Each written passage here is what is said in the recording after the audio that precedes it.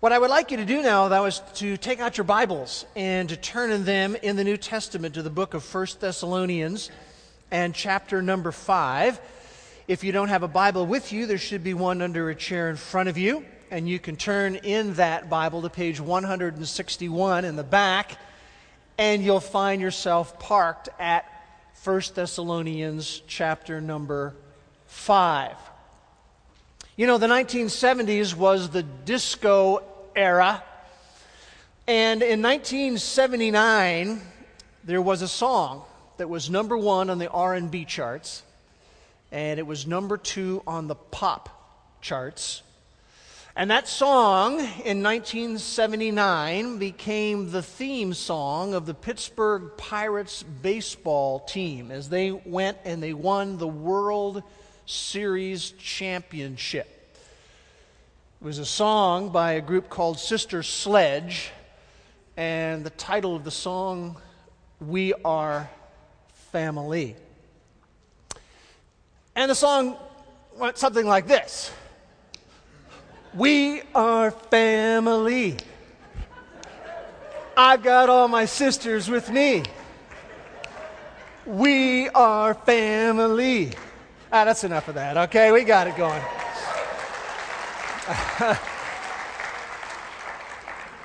Sister Sledge did it just a little bit better than that. But that idea, we are family, is a description of a New Testament truth for the local church. The New Testament church says that we are a community. In fact, when you look at 1 Thessalonians chapter 5 and you glance at verse 12 and at verse 14, you'll see that he addresses them there as brethren, as brothers and sisters. We are family. And in 1 Timothy chapter 5, it says that as family, we are to treat the older men in the body as fathers, the younger men as brothers, the older women as mothers, and the younger women as sisters in all purity, because we are family as believers in Jesus Christ. We have come in our study of 1 Thessalonians to a section which begins to unpack some essential priorities for keeping spiritually straight in a crooked world. And in chapter 5, verses 12 to 15, as he talks about how we are family, he's going to tell us how we are to relate to spiritual leaders and how we are to relate to each other, since we are family. I want to read verses 12 to 15, invite you to follow along in your Bible as I read what he writes, not only to these believers, but to us today. He says in verse 12, "But we request of you, brethren, that you appreciate those who diligently labor among you and have charge over you in the Lord and give you instruction, and that you esteem them very highly in love because of their work. Live in peace with one another. We urge you, brethren, admonish the unruly, encourage the faint-hearted, help the weak, be patient with everyone. See that no one repays another with evil for evil, but always seek after that which is good for one another and for all people." The title we have given to the message today is We Are Family. And the outline that we have for us today basically breaks into 2 sections.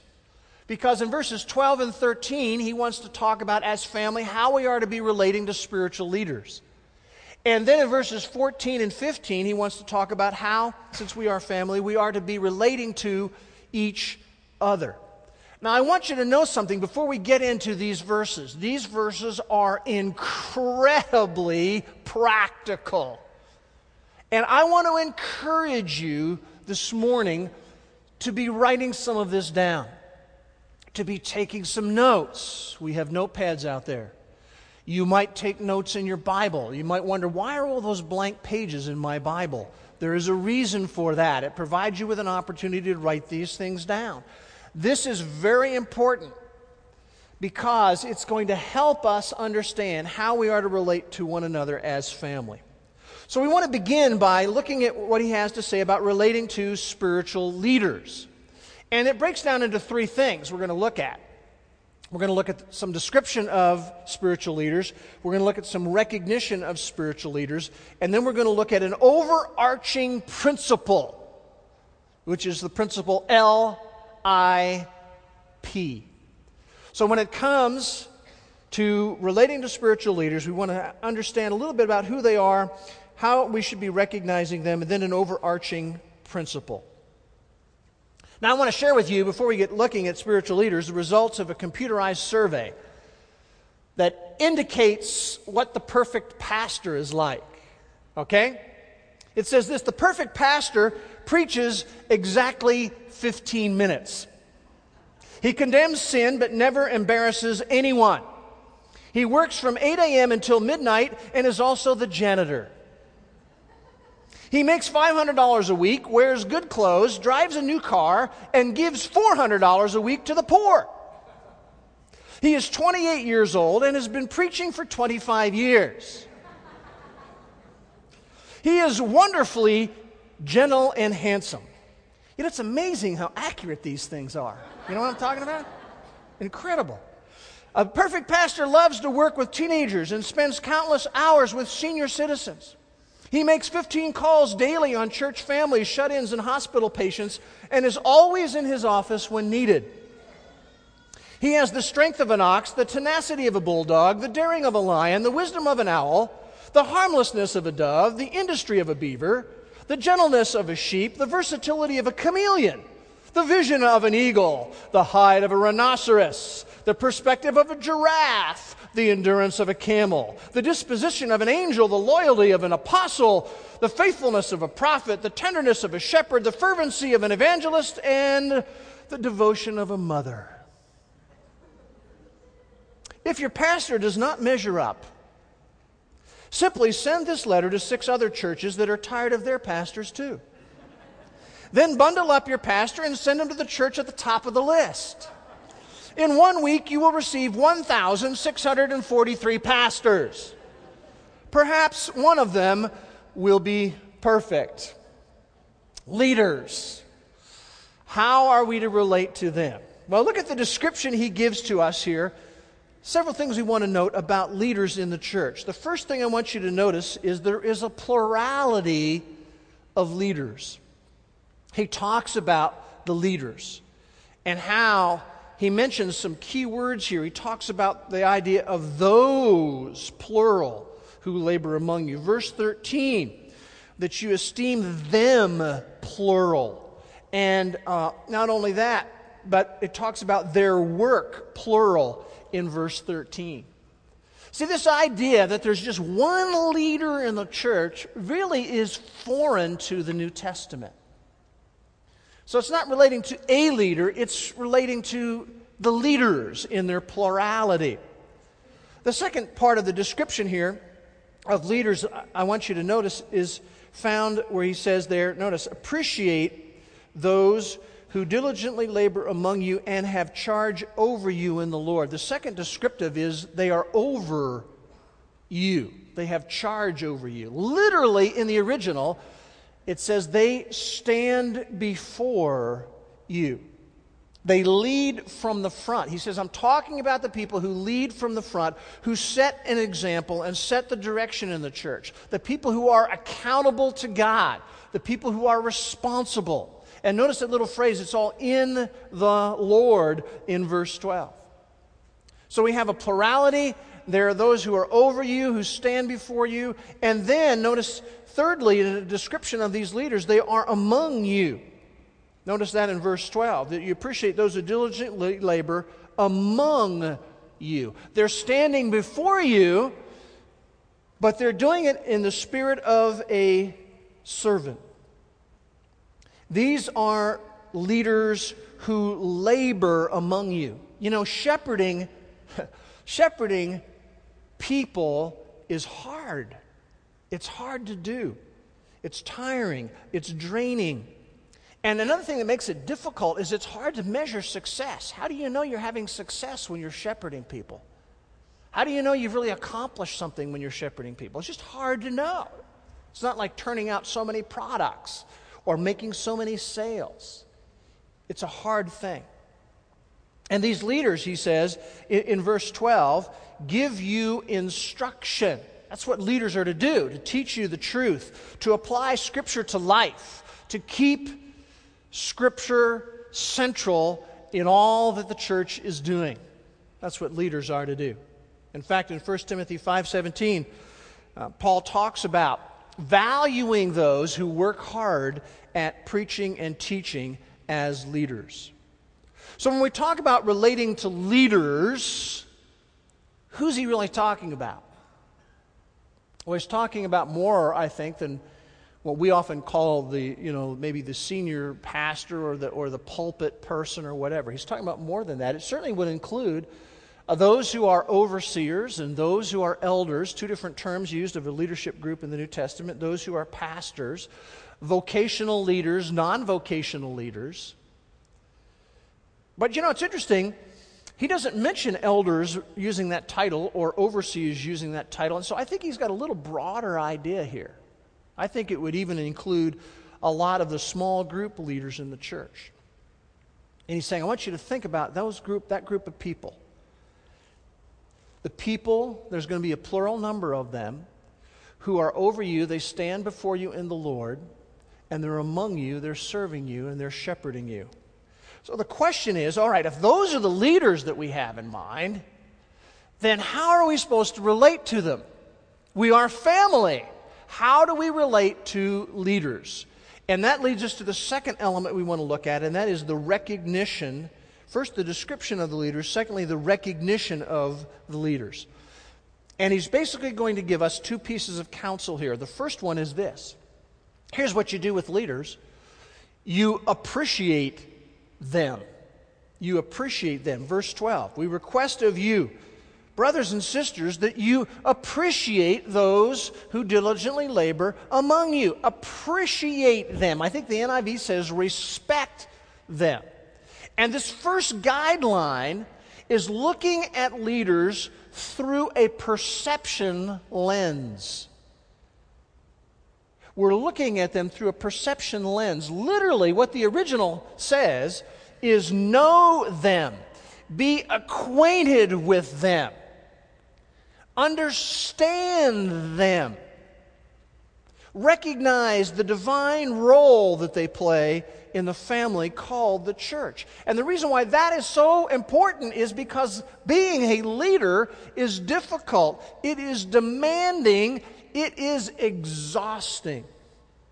It's always interesting when we add new elders to our elder team, and it's fun to talk with them. And a lot of times when you're outside of the leadership flow, it looks like, well, that isn't that hard of a thing to do. Until you become one of them, and then you realize, wow, this is hard. This takes a lot of work. Turn with me to Hebrews chapter 13. I want you to notice a piece of instruction that the author to the Hebrews gives related to leaders. And I think appreciating them through this perception lens and understanding them and the role that they play. Look at verse 17 of Hebrews 13. He says, obey your leaders and submit to them, for they keep watch over your souls as those who will give an account. Those of us who are leading are going to have to give an account to the chief shepherd for our leading. So he says, obey them and submit to them. And then notice this. I love the last part of this verse. Let them do this with joy and not with grief. Don't make it hard on them. Don't make it difficult for them. It's hard enough what they have to do without contributing to make it difficult. For this would be unprofitable for you to do. Part of what he's saying is we learn to appreciate them and be acquainted with what their role is that we're not bickering with them, we're not resisting them, we're not arguing with them. Doesn't mean we don't disagree with them from time to time. But you know what? If you have a family, you'll know that it is inevitable that there will be conflicts in a family. And that same thing is true of a church. It's inevitable that there will be conflicts. But those conflicts, when they come, are also very highly distractive and draining. Sometimes people just don't realize. Even as a church staff, as we have weekly meetings, sometimes we're just talking about how draining some of this is and how distractive it is and how we have our eyes set on some other things we want to accomplish, but we sometimes have to come down and deal with some of these other issues. He says, listen, when it comes to relating to leaders, we are family. You appreciate them. Appreciate them. Second piece of advice he has to give is, he says, regarding leaders, you esteem them. Verse 13, that you esteem them very highly in love because of their work. This second piece of counsel looks at leaders through an expression lens. The first one is a perception of the role and the responsibility and how hard it is to be a leader. This is more through an expression lens. We esteem them. I think the NIV says, hold them in the highest regard. Literally, this is what the original says. Regard them very highly in love. Now, I want to remind you that love is not a feeling in the Bible. This is the word agape. Love is action. Love is described with verbs. It's things that we do. And he says, I want you to regard them very highly in love. That is, in an abounding manner. You go overboard a little bit with leaders. You esteem them. You hold them in high regard. Now, I need to pause just for a moment. Let's just sort of freeze frame right there. And I want to underscore what this is not saying. This is not saying that if you have leaders that fall into flagrant sin, or if you have leaders that are misusing their authority, that you just sort of look the other way. If you have leaders that fall into flagrant sin or misuse their authority, they are leaders who need to be confronted lovingly, potentially leaders who need to be disciplined lovingly, and possibly even leaders who need to be removed from leadership in the local church. Keep your finger here. Go with me to the right a little bit to 1 Timothy chapter 5. I want you to notice a couple of verses in 1 Timothy 5. This is talking about what happens when leaders go wild, if you will, when leaders get off the path they ought to be on. And notice chapter 5, verse 19, he says there, do not receive an accusation against an elder except on the basis of 2 or 3 witnesses. And that's because one person could make an accusation because they wanted to have a negative impact on that leader. So we need to be careful. We want 2 or 3 witnesses. But notice it goes on to say, those leaders who continue in sin rebuke in the presence of all. Why is that? Because a leader is a public person. And if they're involved in flagrant sin, they need to be confronted publicly about that issue. And part of the benefit of that is so the rest of the church family will be fearful of sinning. In other words, wow, if that's the way a leader gets confronted in flagrant sin, I want to avoid that myself. So we are to esteem them, to hold them in high regard. Now, I want you to know, this means a whole lot more than tossing to a leader some kind of a fancy title. From time to time, people meet me and they like to say to me, Bruce, what would you like to be called? How should we address you? And I like to say to them, if you're really going to address me the way that I'd like to be addressed, I'd like you to address me as Most Holy Reverend Father. That's what I'd like to hear. And, people laugh, but that's a real title. That is a real title that some people claim for themselves. But it's not about titles. And by the way, speaking of titles, it's kind of interesting. If you go back through the book of Acts, and it talks about the early church leaders, it's just an interesting observation to see how they are addressed. It's just interesting to see that Paul is called Paul. And Peter is called Peter. It's just interesting to me. And somehow I think because of leaders feeling this need to be esteemed, they've come up with these long titles. But see, that's not where the issue is. It's not a matter of titles at all. He says, Here's what you need to do as a church family with your leaders. You need to esteem them. You need to find practical ways to honor them, practical ways to appreciate them, practical ways to value them. And I can think of two arenas in which that can be done. The first one is with words. With words.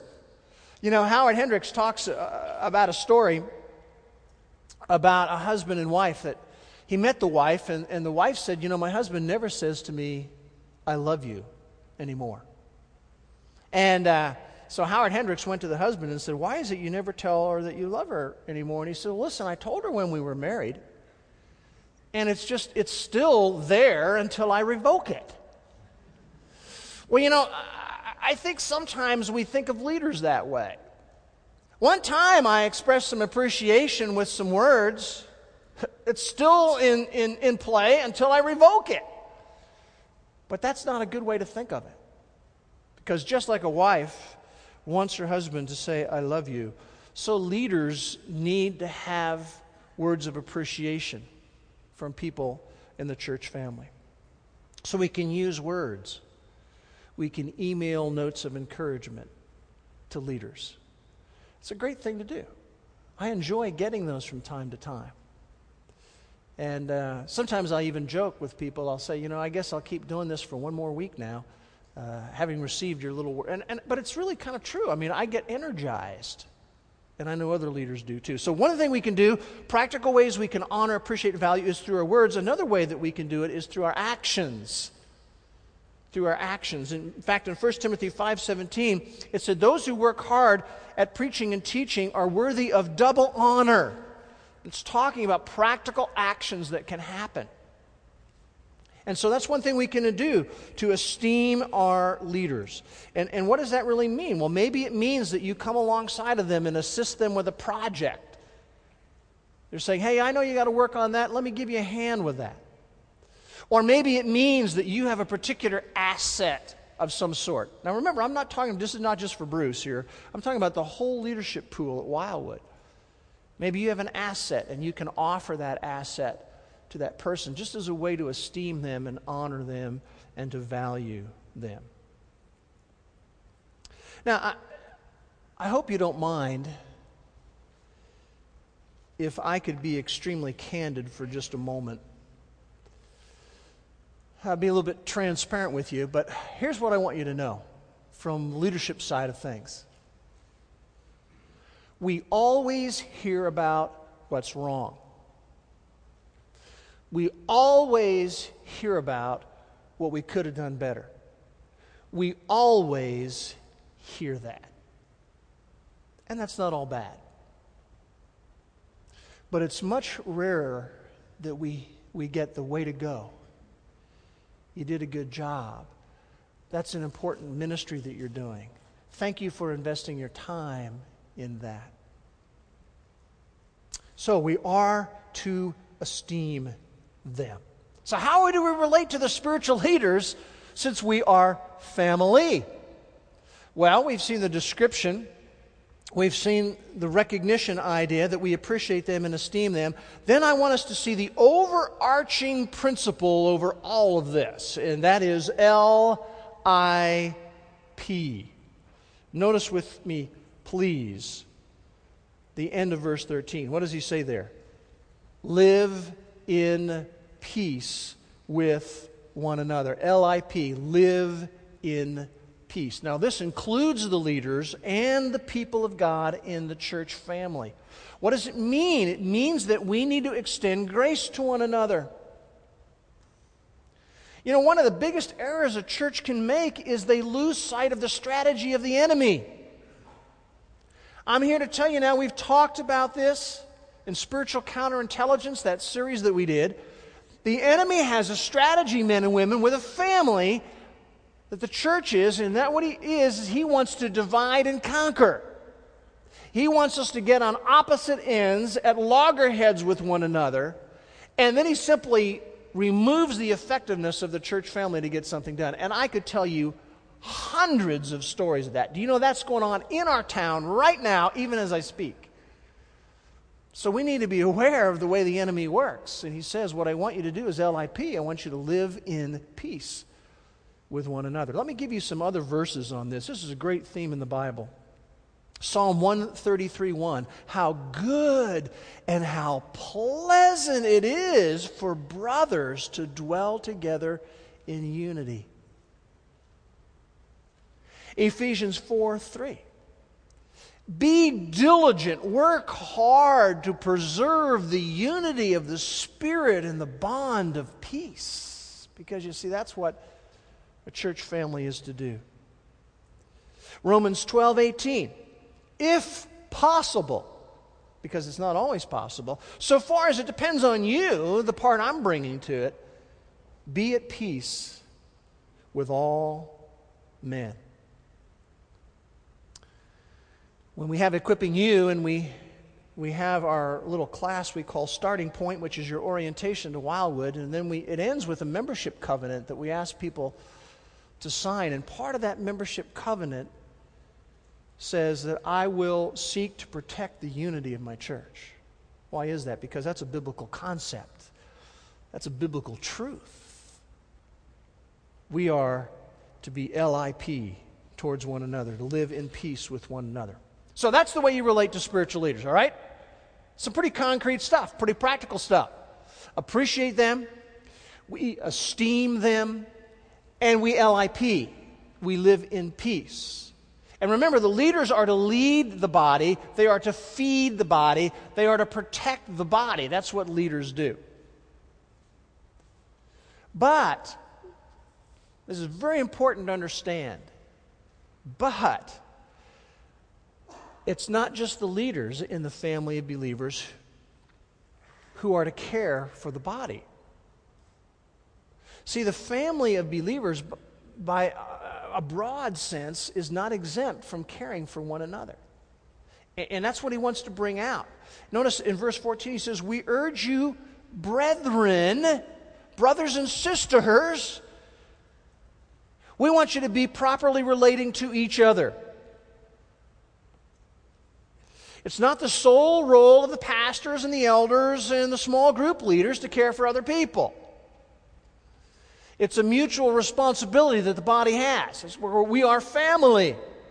And that's why there's a whole slew of one another's in the New Testament. This is the way we are to relate to one another. Not just the leaders down to the people that they're responsible for, but rather back and forth we are to relate to each other. So here's the guidelines he gives us for relating to each other.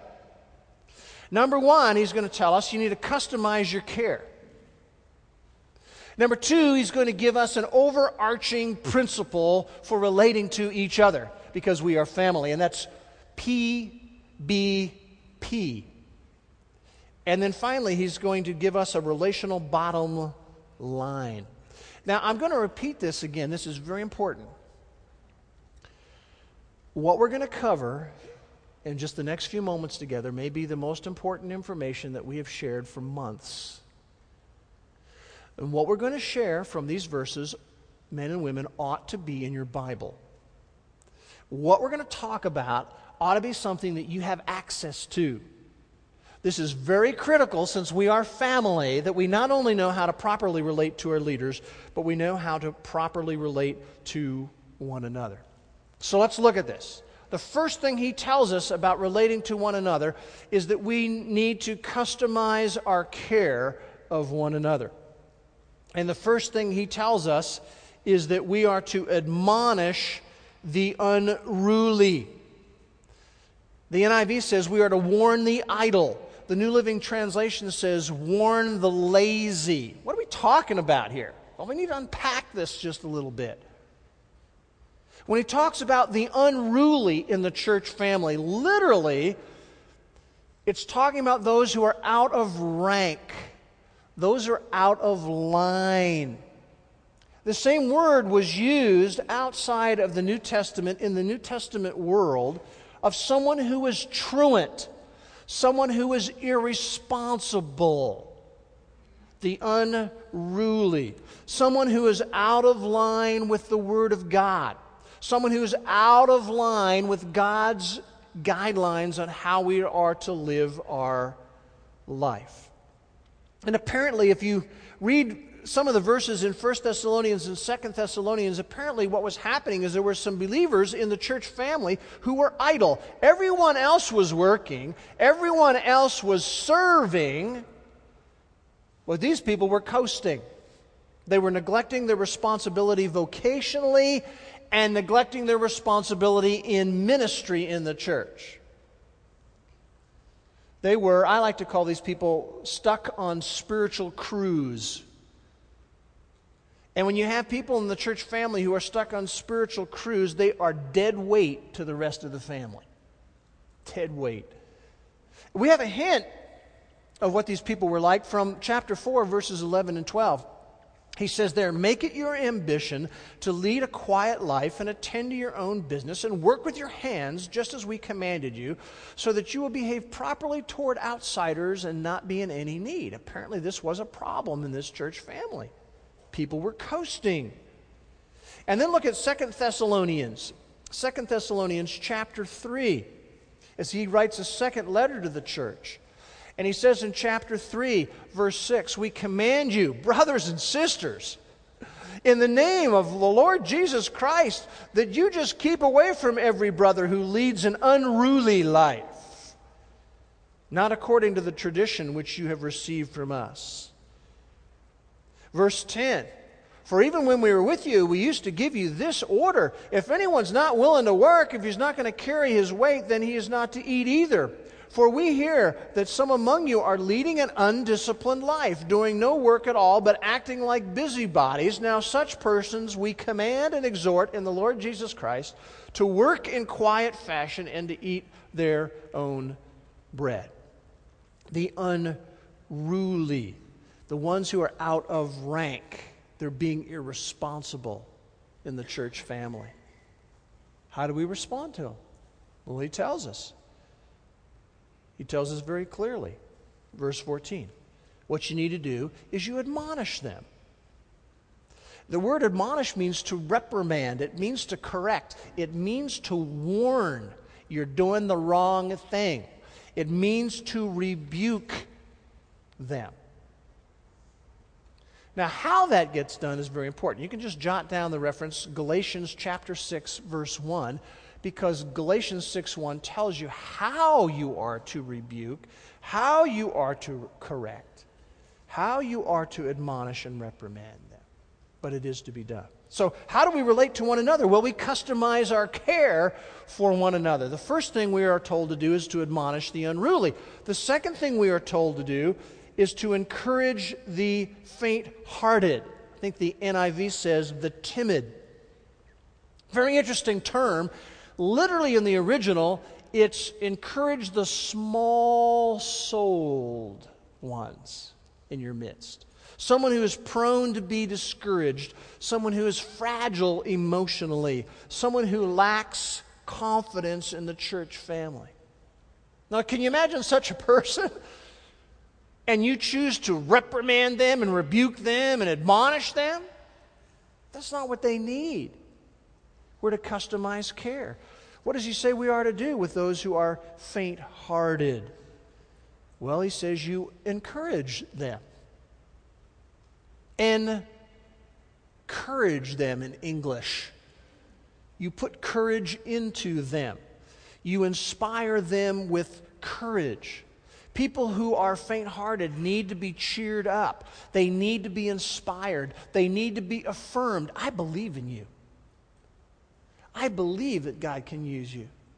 They need kind words and a smile is what they need.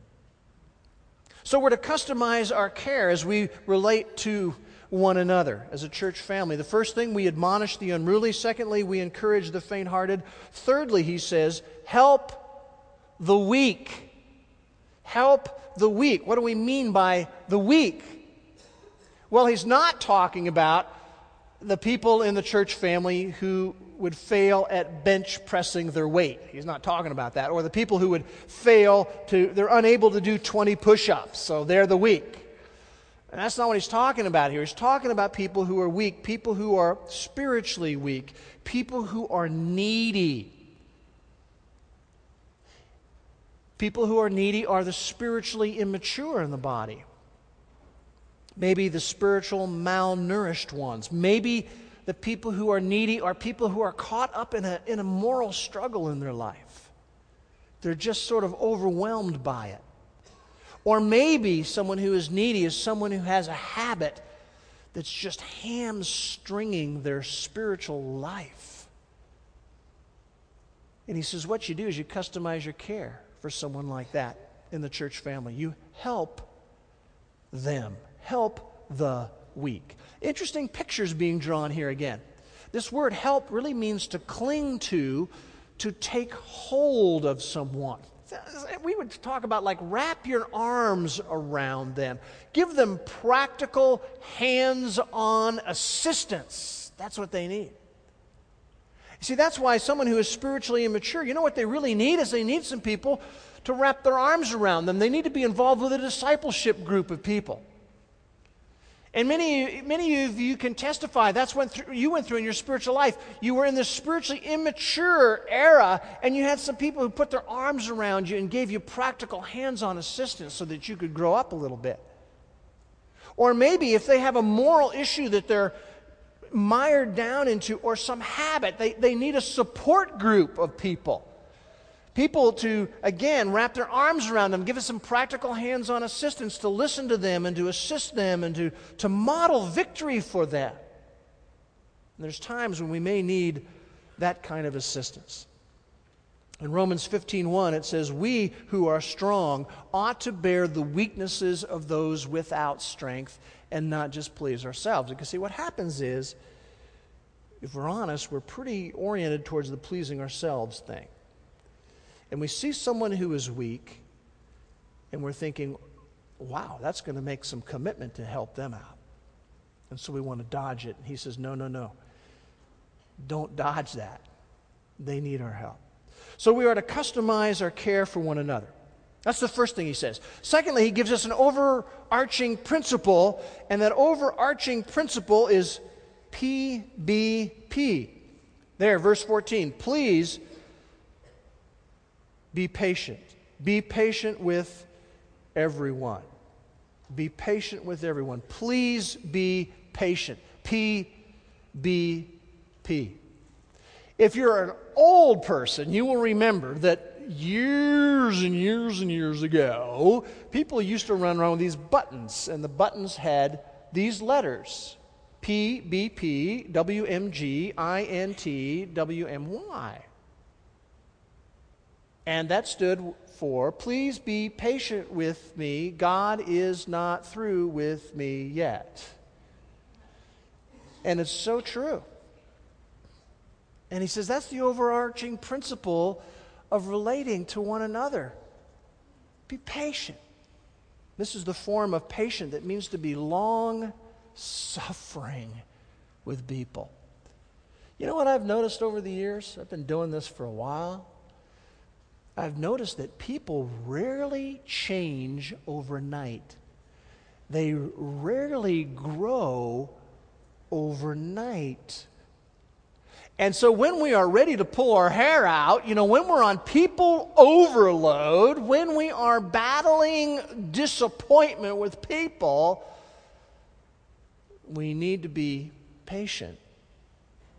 We need to be long-suffering. By the way, if you happen to be here today and you're just kind of ready to give up on people, 2 suggestions. Number one, you need to remember that this idea of being patient and long-suffering is a fruit of the Holy Spirit. God, if you know Jesus Christ personally, lives inside of you. And you can say, I don't have any more ability to do that. And the Holy Spirit steps up and says, but I do. And so when we're ready to just punt on people, we need to remember that being patient is a fruit of the Holy Spirit. And number 2, you need to remember God's patience with you. God's long-suffering with you. So, if we're going to relate to one another, it means we customize our care. There's an overarching principle that is PBP. But let's look at the relational bottom line. It's in verse 15. This is really the bottom line, men and women. See to it that no one repays another with evil for evil, but always seek after that which is good for one another and for all people. Let me just give you the bottom line. Refuse to retaliate. That's it. And we have a natural tendency to do that. We have a natural tendency to retaliate, to get even. You know, you hurt me, I'm going to wound you back. You shaft me, I'm going to get you back. You mistreat me, I am going to strike you back. I'll give you a taste of your own medicine. We have a natural tendency to do that. It's kind of interesting when you go to the family life marriage conferences, and there's always a group of couples that are in total crisis, and it's interesting to get involved in a conversation with them, and you'll find out one of them, had an affair, and then it's not unusual to find out the other one decides to have an affair. Why did they do that? You hurt me, now I'm going to hurt you. I know how that felt. Now you just feel the same way. It's kind of interesting. This last week I was driving up I-35 on my way to a doctor appointment in Oklahoma City, and I'm driving along, and I'm in the left-hand lane, and I've got this adequate space, between me and the car in front of me. And then there's this lady who just speeds up in there and just kind of jams her way right in there. I mean, she just cut right in front of me. And you know what I did? I immediately spun to my right because there was room there, and I sped right up, and I was getting ready to cut right back in front of her. You shaft me, I'm going to shaft you. And I'm just getting ready to cut right back in front of her. And I think, what are you doing, Bruce? What comes naturally, God? Refuse to retaliate. Jot down a passage. You can look at it later. Romans chapter 12, verses 17 to 21. And basically, I can summarize those verses. It just basically says this: let God handle it, okay? He's more than capable of dealing with it. Notice in verse 15, he says, see to it that no one repays another with evil for evil, but always seek after that which is good for one another. In other words, there's no exceptions to this. There's no yes buts with God. Yes, God, but. You just can't believe. No, there's no exceptions. Seek after that which is good. It's a word that means to chase, to run after, to pursue. Here's the aim. And when it comes to relating to one another, the aim is that we need to have an environment where kindness flourishes freely and where grace is dispensed generously. And why is that? Because that's the way God does with us. Have you noticed that? Kindness flourishes freely from Him, and grace is dispensed generously from Him. And by the way, if you struggle with revenge and retaliation, you have lost sight of what Jesus Christ has done for you. So how are we to relate to spiritual leaders? Well, he says we appreciate them, we esteem them. The overarching principle is LIP. When it comes to relating to one another, we customize our care, we admonish the unruly, we encourage the faint-hearted, we help the weak. The overarching principle is please be patient. And then the relational bottom line is refuse to retaliate. I'm telling you, men and women, it doesn't get more practical than this. This is as practical as it can be. But what about some life response that we can have before we close? Well, life response, I have number one, some questions, and then some action that we can take by way of some life response. Here's the questions. How long has it been since you expressed appreciation to a leader?